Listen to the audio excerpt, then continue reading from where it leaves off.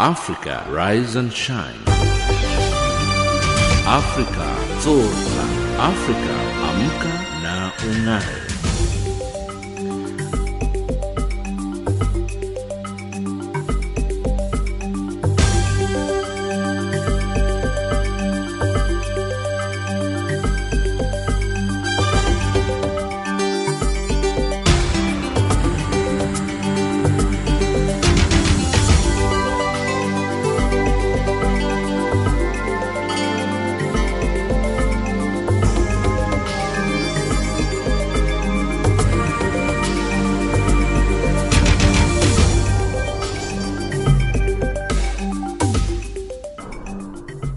Good morning and welcome to Africa Rise and Shine. This is Channel Africa, the voice of the African Renaissance, broadcasting from Johannesburg in South Africa.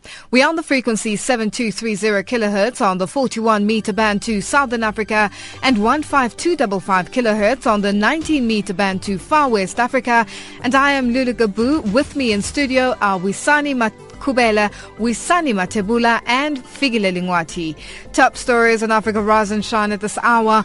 South African President Jacob Zuma begins his state visit to Senegal, and Cameroonians await parliamentary election results. In economics news, African pharmaceutical sector expected to grow, and in sports news, South African under-19 cricket team takes on India. But first the news with Wisani Makubele.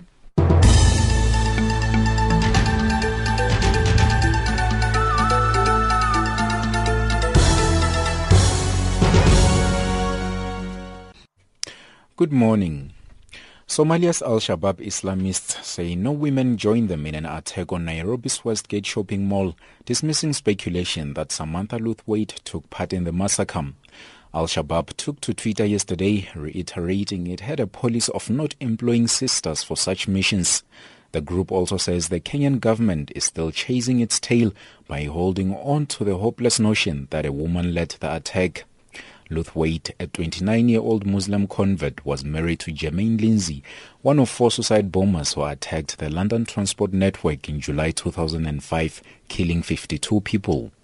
Interpol issued a red notice arrest warrant for Luthwaite on charges of possessing explosives and conspiracy to commit a felony dating back to December 2011. Mali's President Ibrahim Boubacar Keïta is expected to cut his visit to France short amid renewed fighting between insurgents and the military in his country. An official traveling with him says he will meet French President François Hollande today as scheduled, but will then return home, shortening his trip by 2 days. Insurgents launched an attack on the Malian army in the rebel bastion of Kidal yesterday in fresh violence since the breakdown of peace talks. A senior Malian army officer says the National Movement for the Liberation of Azawad, which is fighting for autonomy in northern Mali, ambushed soldiers at a bank, the scene of a fierce firefight on Sunday night. 4 suicide bombers blew up the Al-Qaeda military barracks in the desert city of Timbuktu on Saturday, killing 2 civilians, an attack claimed by Al-Qaeda in the region. Egypt continues its crackdown on Muslim Brotherhood members, sentencing one of its leaders to 10 years in jail. Political opponents are not the only ones being arrested. Lawyers and journalists are also being targeted. Mel Fregbeck reports. On Monday, Egypt's Suez military court sentenced Muslim Brotherhood leader Mohammed Mongay to 10 years of imprisonment on charges of inciting violence and vandalizing military property in August. Meanwhile, Monday's death toll in the Sinai rose to 6 after an Egyptian soldier was shot dead by armed militants on the main airport road in southern El Arish. Security sources said the officer was shot while looking out from an armored vehicle patrolling the airport road. European Union observers says Guinea's long-delayed elections passed calmly, but were marred by organizational problems and flawed voting lists. Voters turned out on Saturday after months of political haggling and violent protests for the legislative poll touted as the completion of the country's transition to democracy after a 2008 coup. Opposition groups had accused the government of trying to rig the vote by leaving people off voting lists in their strongholds and duplicating names in government areas, allegations dismissed by supporters of President Alpha Condé. Political parties agreed to delay the poll for 4 days to let the Independent National Electoral Commission to make changes to the voting registry. Head of the United Nations Development Programme, Helen Clark, says the Syrian crisis will have a deep and long-lasting impact on the development prospects of the country and its neighbours. She was addressing a high-level meeting of the UN Refugee Agency in Geneva yesterday. Clark says the conflict has seriously affected trade, agriculture, tourism and employment across the region. She says humanitarian and development efforts should not be seen as being in competition, but rather as essential and complementary. Obviously, life-saving humanitarian assistance for refugees and displaced peoples is vital, but it needs to be accompanied now by targeted, scaled-up, rapid development support, both to enhance the effectiveness of humanitarian relief and to ensure longer-term improvements in livelihoods and services, not least electricity, water and sanitation, health and education. And that's the news for now. Back to Lulu Gabo with Africa Rise and Shine. Africa Rise and Shine. Africa Zorka. Africa Amka na Ung'are.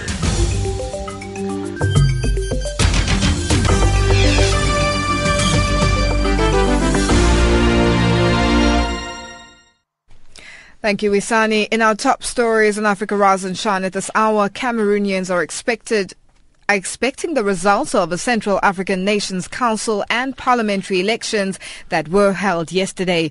More than 5 million voters, including the country's President Paul Biya, took part in the elections to vote for their representatives in the council's 180-member parliament and 360 council areas. It is widely believed that President Paul Biya's party will win with a landslide margin. Our correspondent in Yaoundé, Moki Kinzaga, reports.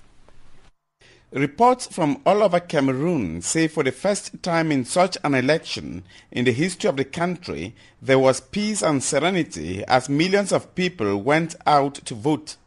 One of the voters in Yaoundé, Sylviane Anzama, told Channel Africa that she was proud of exercising her civic duty. Ça s'est bien passé parce qu'il n'y avait pas beaucoup de monde. J'avais pas réussi jusque-là à récupérer ma carte d'électeur. She says it passed on very well because there were few people. She adds that she did not succeed to collect her voter's card, but when she went there with some colleagues, they were welcomed and their names were verified. Their cards were also handed to them, and then they voted for the council and later the parliamentary elections. She adds that she even had indelible ink on her fingers as a sign that she had voted and that she is very proud of it. Également, pour ne pas revenir après refaire cet exercice. Moi, je suis très fière. Some 7,000 people with disabilities also voted, and for the first time, there were people at special polling stations to attend to them.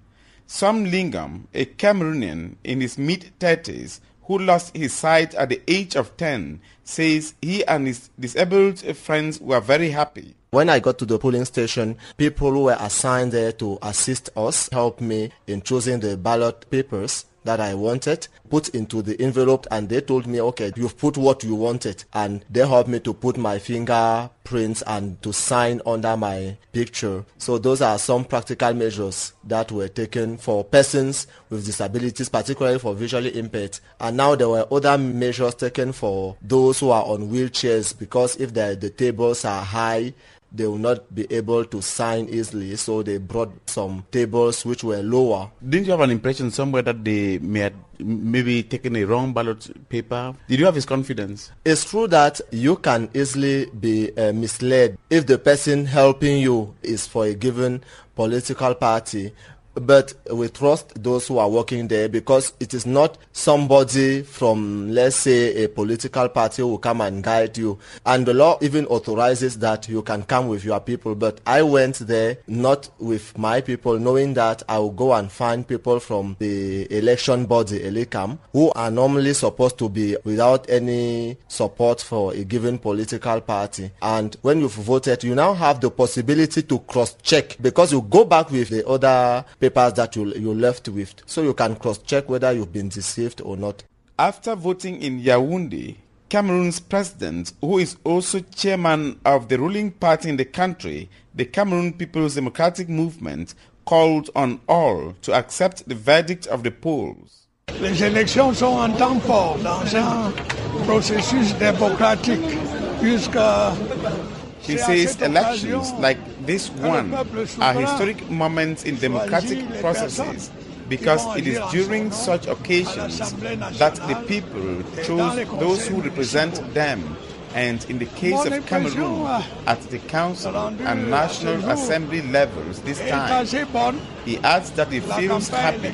Campaigns were carried out in a serene atmosphere that he salutes, and adds that his wish is that this state of comprehension should continue throughout the process and that everybody will accept the verdict of the ballot. Soit enfin que, quand les résultats seront connus, tout le monde accepte le verdict des urnes. In an interview granted media organs after voting, he also assured Cameroonians that he will put in place other democratic institutions as provided for by the Constitution. Notre démocratie gagne en maturité. Les dernières élections sénatoriales. He says his country's democracy is getting matured. The last senatorial elections he had were simply impeccable. He says he only regrets that the media do not give it enough attention and adds that they are progressing, and thereafter, that is after the council and parliamentary elections, he will put in place the Constitutional Council and Cameroon's democratic edifices will be complete. He ends by saying that he is inviting all Cameroonians to be part of the process. L'édifice démocratique du Cameroun sera ainsi achevé et j'invite tous les Camerounais à y participer. According to Cameroon's electoral laws, the results will be assembled at each polling station and forwarded to the communal office, then to the divisional office, and finally to election body's national office that compiles them and hand over to the Supreme Court, sitting as Constitutional Council for proclamation. This may take several weeks. Reporting for Channel Africa, this is Moki Kinzeka in Yaoundé. It's 12 minutes after 8 Central African time. On to our next story. South Africa sees Senegal as an important ally in the championing of Pan-Africanism and finding solutions to African problems. This is according to International Relations and Cooperations Minister Maite Nkoana Mashabane ahead of South Africa's first ever state visit to Senegal. President Jacob Zuma has arrived in Dakar this morning on a 2-day visit to the West African country. He is accompanied by 7 cabinet ministers and over 25 business people. Our presidential correspondent Ndebo Mukobo is there and filed this report. Although full diplomatic relations between South Africa and Senegal were established in 1994 following Pretoria's democratization process, the formal structure of these relations was the launching of the Joint Commission of Bilateral Cooperation in 2008. The Commission adopted a program of action that covered trade and industry, minerals and energy, defense and transport, among others. Speaking ahead of this visit, International Relations and Cooperation Minister Maite Nkoana Mashabane said Senegal is South Africa's key partner in finding solutions to the many challenges facing the continent.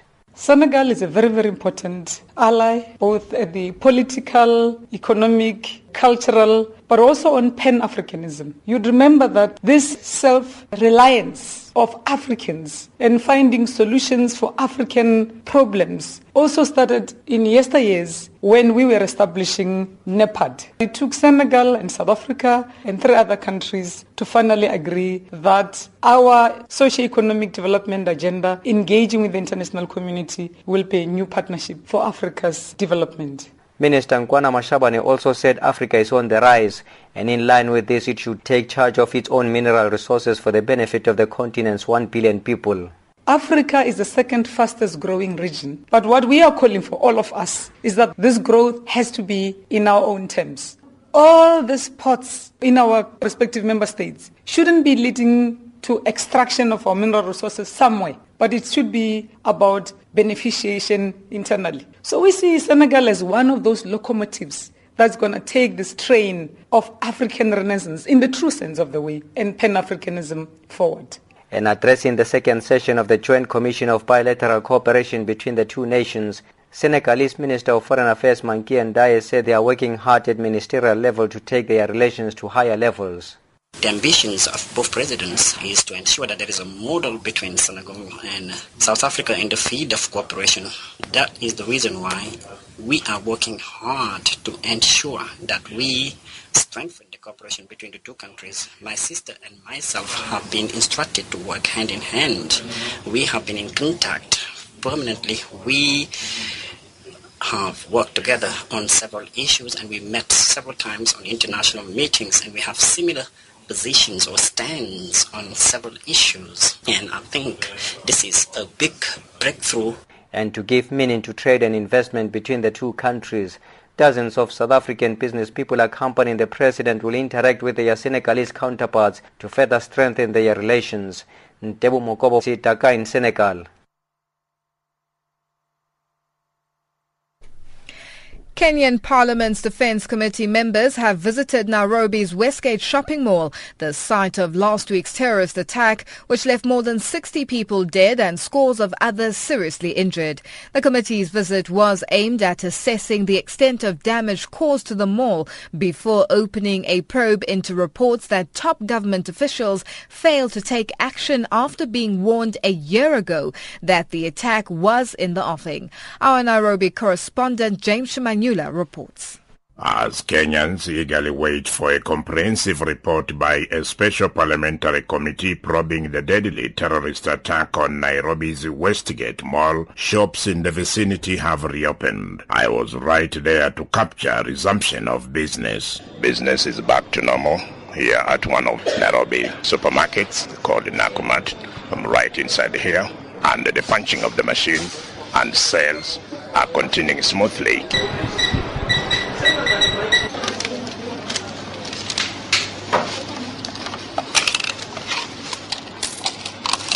There is what we can characterize as a small crowd compared to the usual days when we have people flocking here in hundreds. But on another wing of the shop dealing with the groceries, people entered in droves, as saleswoman Veronica Osundo explains. We are seeing many people coming, but at this time we are seeing different people from different countries coming into this supermarket of Nakumatt. As the groceries section remains busy, other sections selling non-food items had no customers. Flashing back to past years, Regan Ocheng, in charge of one of the sections, had this to say. Over the years, been seeing a lot of customers, and the shop has been full. It used to be full, but now there's a drop in the number of customers. From one of the supermarkets, I walked about 100 meters and watched as business people entered Westgate, the scene of last week's gunfire and explosions when security forces engaged Al-Shabaab terrorists. Maurice Mukesh uttered 10 words that sounded like a rebirth of his salad processing business. It's very sad. We are ready to start again the business. Amir Khan Savani, a bookseller, reminded me of the huge fire that engulfed 3 floors of the shopping mall and decried heavy losses. We cleared as much as we could. Now we're going to go every day and clear our stock out as much as we can. There are a lot of damages. Reading faces of the business people that entered the damaged mall, it was clear that they mentally asked themselves if Kenyan authorities will answer many unanswered questions, such as whether or not there was a security lapse within the country's intelligence network that paved the way for the terrorists to attack. The issue of unanswered questions was highlighted by the sad-looking wholesale businessman Johnny Mushiri. As stakeholders in the mall, we do have very, very many questions. We also do not have adequate access and understanding of the events that went through that mall over the last 10 days or so. Then a car pulled up and out came Kenya's Trade Minister Phyllis Kandie. At an impromptu press conference, Kandie gave a government assurance to hundreds of business people gathered at the mall. I'm here to confirm that the government will give them support and we will work with them until their businesses are back to normal. What I saw up there is despicable. The minister was referring to extensive damage that Westgate Shopping Mall had suffered. Reporting for Channel Africa, this is James Shimanyula.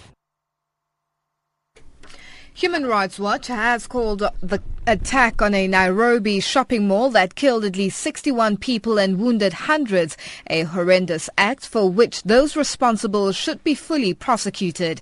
It has also asked that Kenyan authorities take all necessary measures to protect vulnerable communities from potential retaliation. Since October 2011, when Kenyan military forces deployed in Somalia, Kenya has experienced dozens of attacks by unidentified people involving shootings, grenades and other explosives. More than 100 people have been killed and hundreds injured. Letitia Bader is a researcher from the Africa Division at Human Rights Watch. Well, first of all, once again, the victims of this attack deserve to receive justice. And so what we are saying is that the Kenyan authorities need to, both in their immediate response and in their efforts to basically, investigate and lawfully prosecute this particular attack, but more generally, they need to be making sure that they are reaching out to communities, all communities, in order to gather as much information as possible, but also at the same time in order to make sure that they are not arbitrarily targeting certain groups of the population and antagonizing and abusing certain groups of the population. What we have been calling for some time is obviously a significant reform of the police in Kenya. And this is obviously, in many ways, a very critical time and a key moment to be doing this. We know that since Kenyan military forces were deployed in Somalia, Kenya has experienced a lot of attacks by unidentified people involving shootings, grenades and bombings and so on. Human Rights Watch has said that Kenyan security forces have in the past responded to these attacks, for which they blame Somalis living in Kenya with widespread abuse. Can you just give us a few examples of the sort of thing taking place? Well, since the Kenyan forces went into Somalia in October 2011, we have actually documented on numerous occasions and in different parts of the country, primarily in the country's northeastern provinces, which are primarily inhabited by ethnic Somalis, Kenyan Somalis, and also obviously there is a large Dadaab refugee camp where the Somali refugee population is also based. And so we've documented a range of abuses, both by the police forces but also by the military forces in different parts of the country. More recently, we actually documented over 10 weeks of terror by the police forces, so different groups within the police forces in Eastleigh, which is basically a predominantly ethnic Somali part of the town, and where in response to grenade attacks by unknown assailants, that the police basically went about for 10 weeks carrying out all sorts of abuses against the population there, and primarily against Somali refugees, and these included beatings, these included arbitrary arrest, extortion, as well as rape.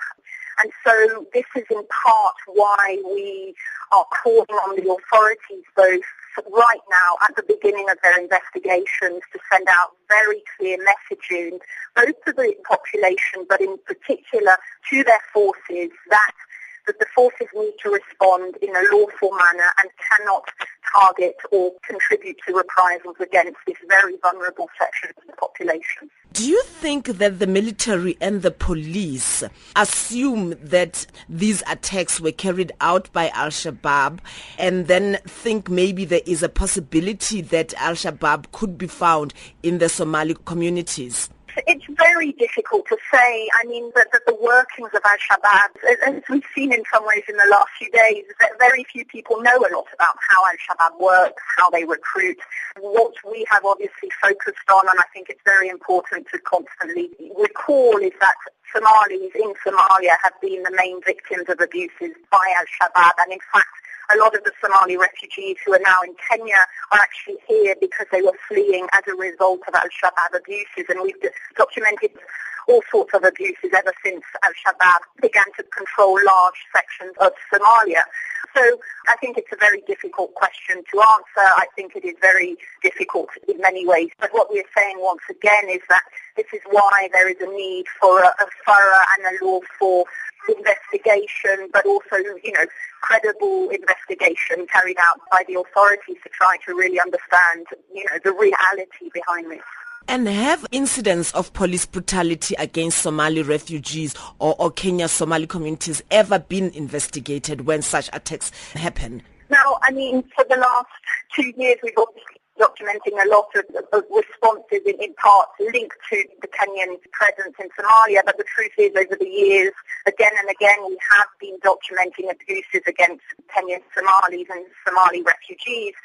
We have regularly called on the government to carry out independent investigations. Unfortunately, time and again, even when some form of commission or investigations have been set up by the government, now most recently in 2011, directly in response to one of the reports we were putting out around abuses in northeastern province, that the military had actually set up a commission, but once again, the findings of these commissions are never made public, and more often than not, that the commissions are disbanded halfway through their work. And so we, to date, have still not seen any credible investigations into these abuses carried out by the government, and which would be key also to send a very clear message that, all victims of abuses in this country are equal victims. That was Letitia Bader, researcher with the Africa Division at Human Rights Watch, on the line from Nairobi in Kenya, speaking to Kgosigo Dingake. You're listening to Africa Rise and Shine on Channel Africa, and it is 8:26 Central African Time.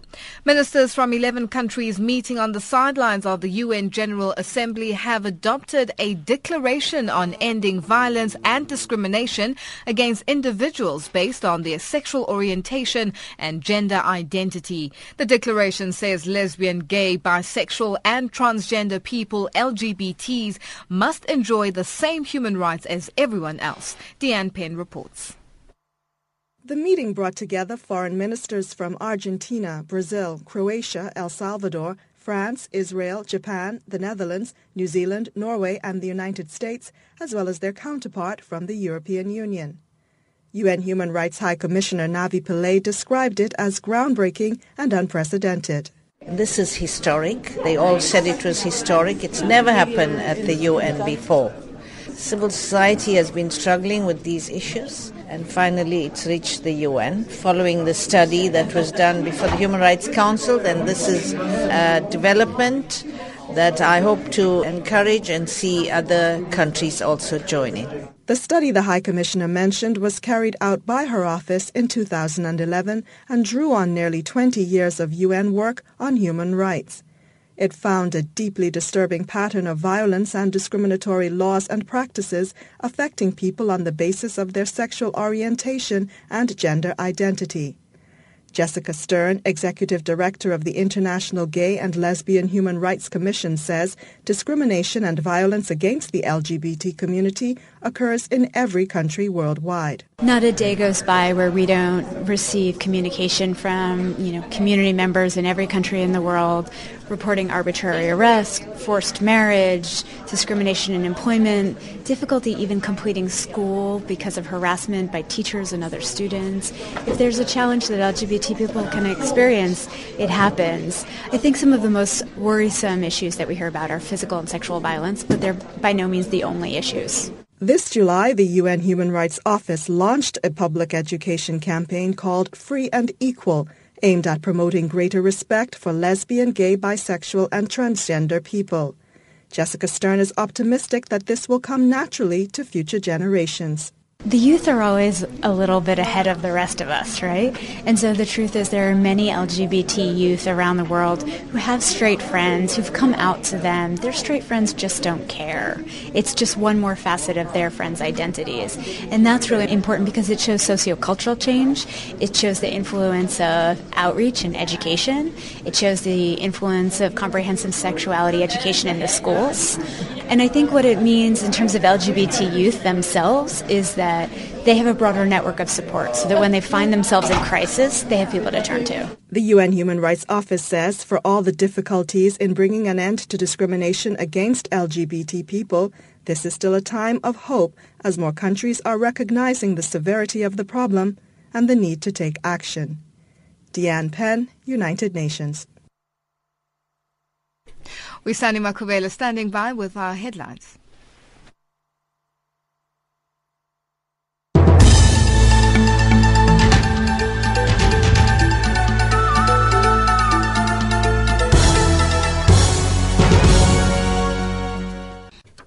Thanks, Lulu. Good morning. Somalia's Al-Shabaab Islamists say no women joined them in an attack on Nairobi's Westgate shopping mall, dismissing speculation that Samantha Luthwaite took part in the massacre. Nigeria takes measures to improve security around schools, including stepping up patrols and putting armed soldiers outside them and guarding school buses following the killings of 40 college students at their dormitory.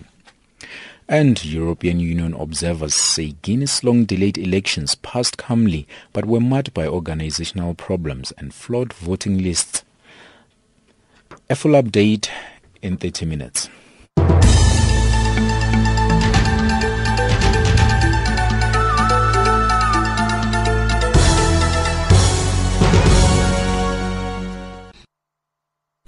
Thank you, Isani. South Africa has announced a contribution of about $290 to the United Nations World Food Programme to assist displaced people facing food insecurity in the Democratic Republic of Congo. These funds will enable the humanitarian organization to provide food assistance to displaced families. Some 2.6 million people are currently displaced in the DRC, mostly in the east of the country. WFP plans to give over $400 worth of food assistance to vulnerable people in the DRC between this year and 2015. More from David Orr, spokesperson at the World Food Programme in Southern Africa. This is a fairly significant contribution from South Africa to alleviate the plight of food insecure people, particularly displaced people in the DRC. These funds will help us to assist about 60,000 people for 1 month. Now, that may not seem a lot, but, it is really quite significant given the extent of need in the DRC and also given our funding situation. So we're extremely grateful for this contribution to our operations in the DRC. How timely this donation is, considering that about 2.6 million people are currently displaced there in the DRC? That's right. Those are the estimates, about 2.6 million people. We are helping as many as about 4 million people in the country as a whole. Of course, most of these people and most of the displaced are in the eastern provinces, and most of them have been driven away from their homes by fighting. And we have seen a recent upsurge in this conflict, particularly in the east, in recent months. This money will help us assist those people who are literally driven out of their homes with very little, just what they're able to carry. Some of them end up in camps, some of them are staying with host families. As you know, it's an appalling situation in much of the country. Now, this contribution is similar to the one that South Africa made to WFP back in 2009, but then at that time South Africa had given 1.3 million rands to the DRC. How did those funds then help? It would have been used to support various humanitarian projects. The current contributions will be used by food commodities to help these people who are displaced. We've got many operations right across the DRC. Perhaps our biggest is aimed at those who are internally displaced, and also for refugees who've crossed in over borders from countries like the Central African Republic. We provide food for these people in the camps so that they have a means of sustaining themselves. That was David Orr, spokesperson at the World Food Programme in Southern Africa, talking to Khomotso Mopulane. A 2.1 million Syrian refugees are now living outside their country and more than 4 million are displaced inside Syria, according to the UN refugee agency UNHCR. Syria's neighbors, including Egypt, have been trying to cope with the influx, but they are now stretched to the limit. At its annual Governing Executive Committee on Monday, UNHCR set aside 2 days to discuss international solidarity and burden sharing. Jocelyn Sambira reports. A humanitarian crisis has gripped the region because of the persistent and unrelenting influx of Syrian refugees into neighboring countries such as Lebanon, Iraq, Jordan, and Turkey. This has put a strain on their already limited resources. These 4 countries, including Egypt, are hosting over 2 million refugees. Hundreds of delegates, including government ministers from the neighboring and host countries, are currently in Geneva to attend the annual UNHCR Governing Executive Committee. While the committee meets every year to set the agency's budgets and programs, it has set aside a special session on Syria. Iraq is one of the host countries trying to cope with the influx. Hoshaya Zebari is the Minister for Foreign Affairs in Syria. The arrival of more than 240,000 Syrian refugees as of mid-September 2013, predominantly to the Kurdish region of Iraq, represent an additional burden on challenges for the Kurdish regional government and the federal governments of Iraq to cope with the influx of refugees with limited resources, while protecting the socio-economic and security progress in the country. UN High Commissioner for Refugees Antonio Guterres decried the plight of the Syrian refugees but hailed Syria's neighbors for their generosity. It is a miracle that refugees have been spared the second humanitarian catastrophe after escaping the one inside Syria. And there is only one reason for this: the generosity of the neighboring countries, Lebanon, Jordan, Turkey and Iraq, with borders with Syria, have been sheltering an unrelenting flood of Syrian refugees, saving lives and providing protection. They have been generous hosts to their neighbors, and all of them are stretched to their limits. Guterres called on the international community to put in place more robust measures of sharing the burden. Helen Clark, administrator for the United Nations Development Programme, agrees that the cost on host communities and countries cannot be borne by them alone. The Syrian crisis is complex because it's both humanitarian and developmental in nature, she warns. Therefore, she argues, it needs a collective response. The Syria crisis, with its great magnitude and scope, requires us all to be more creative and effective in our support of the affected populations, working with national partners, development banks, civil society organisations and with the private sector too. Ms. Clark warns Syria's refugee crisis could threaten the economies of neighbouring and host countries if nothing is done. Jocelyn Sambira, United Nations. Experts of population, civil society and non-governmental organizations are meeting in Addis Ababa, Ethiopia, to discuss how to harness the benefits of the population of Africa. Aspects that have been discussed include how to promote an all-round equality amongst the population so that every citizen can benefit. Coletta Wanjohi on that story. Africa has been progressing steadily in the areas of economic and social development. Some of the fastest growing economies in the world are African. In 2012, while global growth declined by 2.7% due to economic crisis, Africa bucked the trend and grew at 5%. At the same time, the continent is experiencing mega demographic shifts. The number of people on the continent has increased from 703 million in 1994 to a projected 1.2 billion in 2014. Each year, the continent has reportedly added about 21 million persons to its population. A continental conference on population that has brought together experts from different parts of the continent is discussing how to turn these numbers into social and economic benefits for the continent. The Deputy Executive Secretary of the United Nations Economic Commission for Africa, Abdallah Hamdok, explains. Why disparities still exist in access to sexual and reproductive health services, especially for young people. Closing the gender gap remains a major challenge, particularly in areas of women economic empowerment and participation in politics and decision-making. Fertility rates have remained relatively high on the continent, even as significant progress has been made decreasing the mortality rates and all that. The experts recognize the fact that Africa has the youngest population and will remain so for decades in a rapidly aging world. The median age is currently about 20 compared to a world average of 30. Africa's youth present a potential resource and a great force for economic and political change. This has made accelerated economic growth through realizing the benefits of demographic dividend a strong possibility for many African nations as the continent continues to strive to lower fertility and child mortality. Even though these demographic changes are shaping Africa's position in the global markets for labor, trade and capital, challenges remain on how the continent can address equality in the continent so that all can benefit. The Deputy Executive Director of the United Nations Population Fund, UNFPA, Anne Birgit, explains.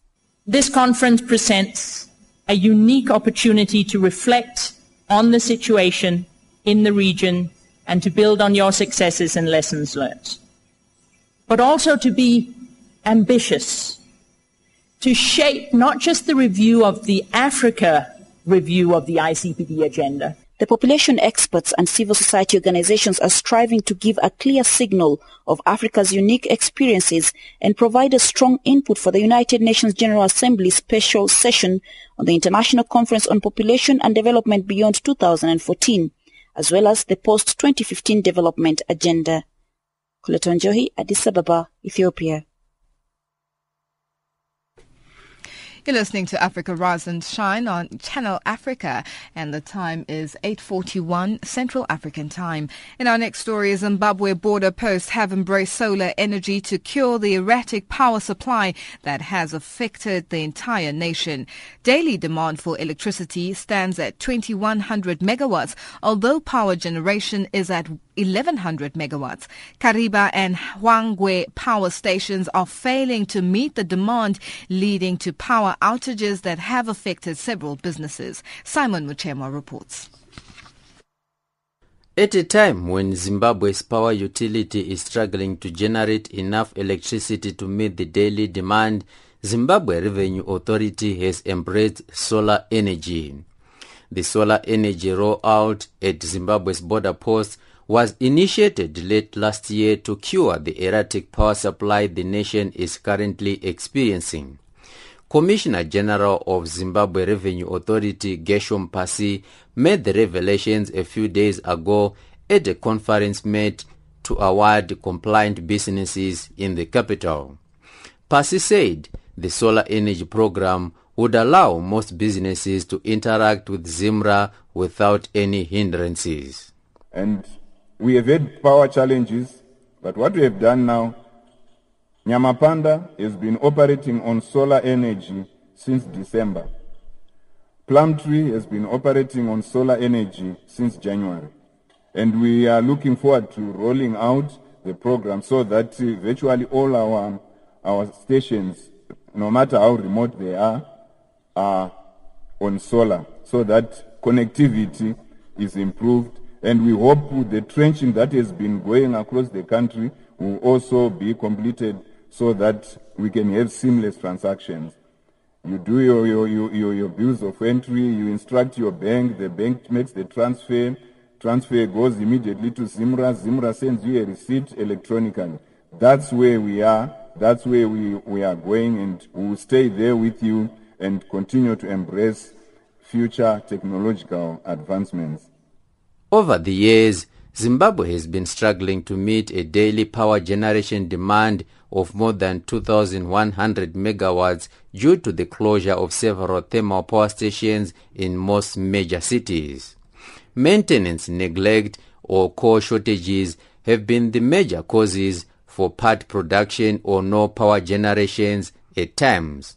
The maximum power generation capacity stands at 1,100 megawatts mainly at Kariba Hydro Power Station and Hwange Thermal Power Station. Kariba Hydro Power Station generates 750 megawatts, whilst Hwange has a power generation capacity of 950 megawatts. However, Zimbabwe is always plunged into darkness, affecting the smooth running of businesses.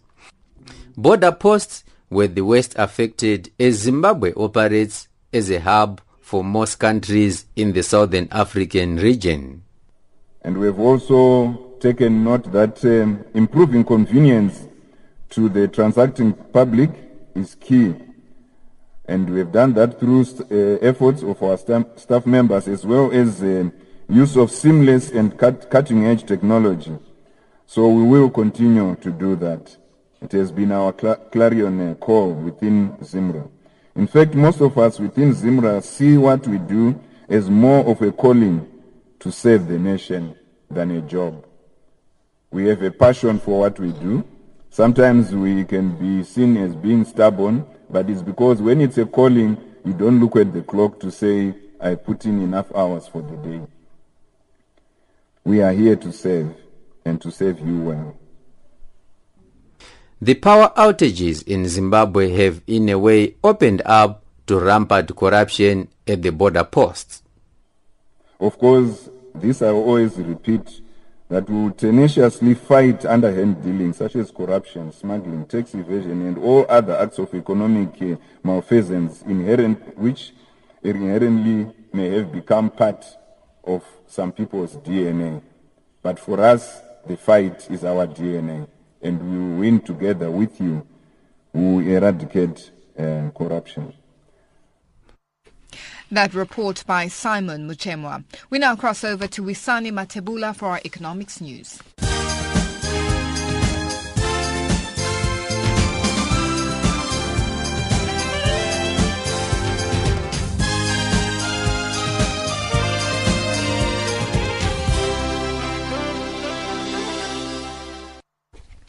Morning, Lulu. The U.S. has begun a partial government shutdown for the first time in 17 years, potentially putting up to 1 million workers on unpaid leave, closing national parks and stalling medical research projects. Federal agencies have been told to cut back services after lawmakers could not break a political stalemate that sparked new questions about the ability of a deeply divided Congress to perform its most basic functions. If Congress can agree to a new funding bill soon, the shutdown could last for days rather than weeks. The U.S. government is under pressure to raise $16.7 trillion before the end of October. Meanwhile, the dollar is wobbling against a basket of major currencies and gave up its gains against the Japanese yen after the U.S. failed to reach a compromise ahead of the deadline for a looming government shutdown. The yen bounced back after an earlier downward blip that came after Japanese Prime Minister Shinzo Abe said he had decided to go ahead with a planned hike in the national sales tax. The Australian dollar also soared after the country's central bank kept interest rates unchanged. The dollar index dropped about 0.2% yesterday. Political and economic relations between South Africa and Senegal are set to receive a new impetus. President Jacob Zuma is in Senegal on a 2-day state visit. This is the first ever state visit by the South African president to the West African nation. Currently, South Africa exports to Senegal are just above $83 million, while Senegal exports goods worth less than 2 million barrels. It is hoped the visit will help to increase the current low levels of trade between the two nations. South African International Relations Minister Maite Nkwana Mashavan. Senegal is a very, very important ally, both at the political, economic, but also on Pan-Africanism. We are here to consolidate our bilateral relations, to consolidate the African agenda. We are here to continue working with Senegal as we engage with issues regional, but also at the multilateral level, defending the African agenda.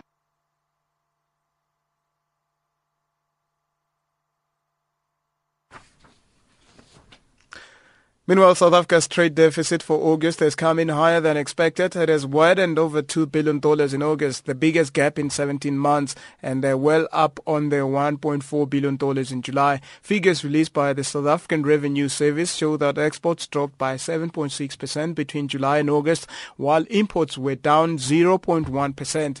Economists had expected the trade deficit to drop $1.3 billion in August.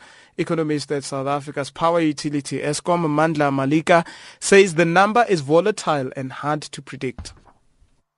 If you were to use the exchange rate, if you've got imports increasing and exports declining in a fairly weaker exchange rate environment, consequentially that's going to widen your trade balance, just on swapping or accounting for the exchange rate. Angolan state oil company Sonangol plans to hold a bidding this year and next year for licenses to explore for oil onshore in 10 new blocks in the Kwanza and Lower Congo basins. Angola, Africa's second biggest oil producer after Nigeria, wants to increase its crude output to 2 million barrels per day in 2015 from around 1.7 million barrels per day now. Most of its crude currently comes from offshore fields. Sonangol in February announced that it will seek bids for 15 blocks, 10 in the Kwanza Basin and 5 in the Lower Congo Basin, both in northern Angola. Oil revenues represent above 95% of Angola's export income and around 45% of its gross domestic product. The African pharmaceutical sector is expected to grow tremendously in the coming years. The opportunity is such that the public-private synergies are key to the development of the industry. These are the conclusions that emerged from the first African Pharmaceutical Summit last week in Hammamet in Tunisia. With a compound annual growth rate of more than 10%, Africa is the second most dynamic pharmaceutical market after Asia and Pacific, with a pharmaceutical spending expected to reach $30 billion by 2016. Co-organized by the African Development Bank and the Africa Health Journal, the African Pharmaceutical Summit drew over 130 participants from around the world. The summit is the first platform to bring together high-level policy makers within the African pharmaceutical industry. Financial indicators, the dollar at the 10.8 South African rands, at the 8.47 Botswana Pulas and 5.28 Zambian Kwaches, also trading at 0.61 British pound and 0.74 to the euro. Looking at commodities, platinum $1,411.74, gold $1,333.90 in a fine ounce, and the Brent crude oil trading at $108.02 per barrel. And that's your economics news.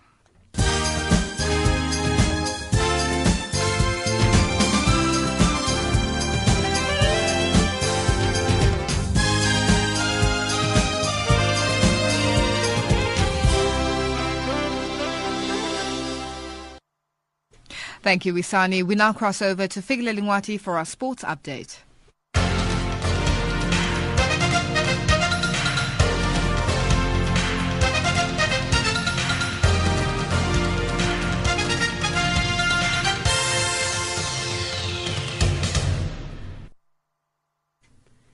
In our sports update this hour, we're starting off with news from India, cricket news. India's under-19s have won the toss and chosen to field first in their round-robin match 2 against the Coca-Cola South Africa under-19s at the Dr. Y.S. Raja Sekhara Reddy VDK Stadium in Visakhapatnam in India. The match is seen as the dress rehearsal before Saturday's final that both teams are expected to take part in. South Africa make 3 changes to their lineup, starting with the captaincy. Aiden Markham makes a return to the side and also takes the responsibility of captain today, with Dayan Galim and Andile Pehluwayo, the other 2, to make a comeback. And with the box injuries, Springbok team Dr. Craig Roberts says that Springbok centre JJ Engelbrecht is the only doubtful starter ahead of this coming weekend's Castle Lager Rugby Championship clash against the All Blacks at Ellis Park. Engelbrecht has a contusion to his squad muscle and will be given until later this week to prove his fitness. And on to football news. SAFA. Newly appointed SAFA President Danny Jordaan has conceded that the football body doesn't have a good public image. He's become the 6th SAFA president after beating Mandla Mazibuko in elections at the weekend. Jordaan says his priority is to improve the SAFA brand. But I also spoke to the visual aspects of brand SAFA. And so you saw us outside talking about the entry point, because it is when you drive to SAFA House, it must be presenting itself as the headquarters of one of the biggest federations on the African continent, and one of the only 18 of federations who hosted the World Cup. And therefore, when you drive up, you must already feel that there is a difference. And in Olympic news, the Sochi 2014 Winter Olympic torch was lit in ancient Olympia on the 30th of September, heralding the start of what will be the longest torch relay for any Winter Games, including a trip to space. The Black Sea resort of Sochi, the first Russian city to stage a Winter Olympics, will receive the flame on October the 5th after a short relay in Greece to kick off 123-day odyssey culminating at the opening ceremony on the 7th of February. New International Olympic Committee President Thomas Bach addressed the guests on his first official assignment since succeeding Jacques Rogge. The flame lit today by the Greek sun takes on this responsibility for a peaceful celebration here and now. The torches will carry it into the Olympic future. Thus, the Olympic torch relay will be a messenger for the Olympic values of excellent friendship and respect without any form of discrimination. That's Sport News this hour.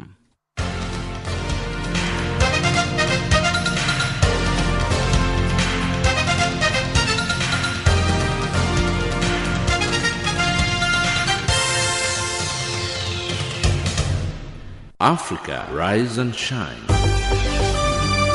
Africa, zorka. Africa, amka na ung'are.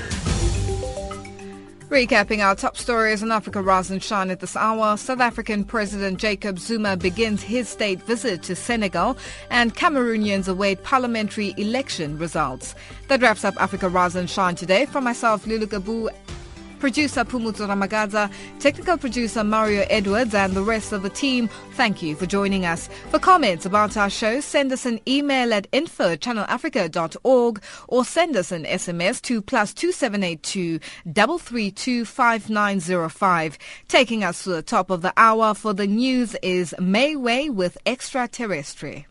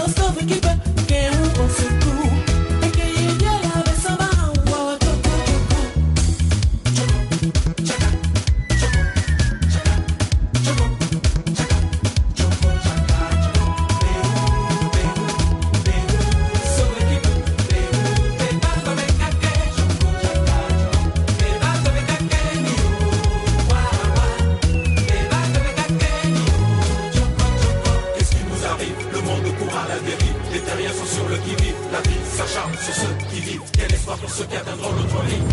Au secours, au secours, armée, au secours, au secours.